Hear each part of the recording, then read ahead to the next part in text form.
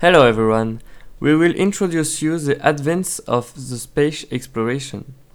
We choose article about the space exploration because it's a very big part of the today science and there are a lot of advances every day with all these actors of this great adventure that is space.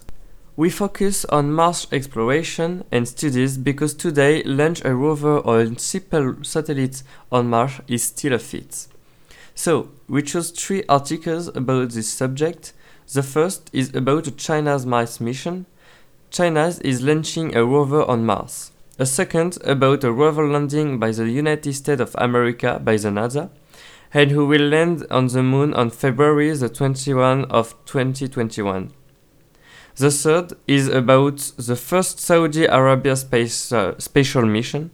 It's very important because the first launch of a special mission for a country is to launch a satellite from Mars. Firstly, we have an article from The Independent who's talking about space mission of China. In fact, China launched a rover in Mars for an exploration project of Utopia, who's a region of Mars. In addition to, since 1960, China launched like 50 mission and 50% of this mission failed. Moreover, that challenge to succeed that mission caused the strongest deceleration of the rover during the landing on Mars. Furthermore, the goal of this mission is to exploit Mars, search water and ice. China also wants to look for signs of an ancient ocean underwater.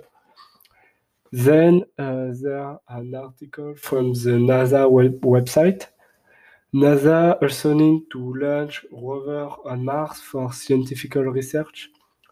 So the rover called Perseverance will search for signs of an ancient microbial life, which will advance NASA's quest to explore the past abilities of Mars. The rover has the will to collect core sample of Martian rock and soil, then store them in a sealed tubes for pickup by a future mission that would ferry them back to Earth for detailed analysis. Actually, the other goal of that rover is to try produce dioxygen using the CO2 of Mars. If this test gives some results, that would be very good for the future of colonization and exploration of Mars. Consequently, the rover was launched the July 50 at 4:50 a.m. for a landing in February 18, 1991, and the mission is going about 687 days for the rover. And finally, there are an article from The Guardian who's talking about the first spatial mission of Arabia Saudite. In order to prove air power, the Arabia Saudite start to launch spatial mission to Mars.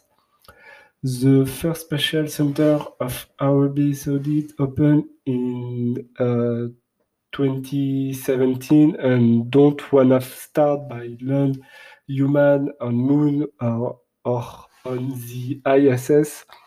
They're going to launch a rover to Mars for start research on the atmosphere of Mars. As a result of, the Arabia Saudite want to carry human on Mars for 2117. By comparing the different press articles, we can notice several differences. First, the articles from China and NASA are relatively similar in form and substance, the two space missions being themselves very similar, aiming to land probes on Mars in order to continue studies of the planet with a view to colonize it. Thus, the rockets sent by the two countries containing rover exploring Mars will collect valuable data, composition of the soil or the air, and will search for life form or different resources such as hydrocarbons for NASA or water and traces of ancient oceans for China. The two missions, which are almost similar in their objectives and in their achievement, do not have the same purpose or the same approach, both taking different things and leading to different studies as well. In form, the two articles are very detailed, full of technical and economical details like the cost of operation, the history of the two space agencies, and the different technologies used. Logical when we know that colonization, or even the study of Mars, is a topic that is making a lot of talk at the moment and which has been at the heart of space issues for some time now. But the NASA article, having been written directly by the organization responsible for the mission, is much more precise and pleasant to read and understand, with clear and precise example and explanation, while the other is much more classic, reporting the fact and explaining very few complex points. The NASA article is therefore closer to a scientific journal article, while the one on China is a press article like many other. The article talking about the United Arabian Emirates is much shorter, less technical, just announcing the project to us without going into details. Just sending a satellite into orbit around Mars to study the atmosphere. If, for a recent space agency, like the one of the United Arab Emirates, this project could seem rather ambitious, a good number of countries active in space research have already succeeded in similar mission, and added to the use of space research of United Arab Emirates, this explained the lack of interest warned by the international press, and therefore, the smaller size of the article.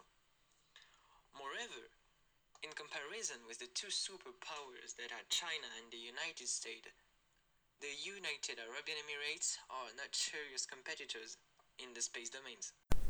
To conclude, we can say that all these space missions toward Mars are very important to teach us more about this planet, but also to teach us more about our own capacities to send rockets on Mars. But all these missions do not have the same size. The missions of the two giants, Chinese and American, have much more budget and advanced technology, while the smallest mission of Saudi Arabia is the first of his country, which in addition inaugurates their own space center. Finally, we can ask ourselves a question. What are we going to send next time in Mars? Can be human?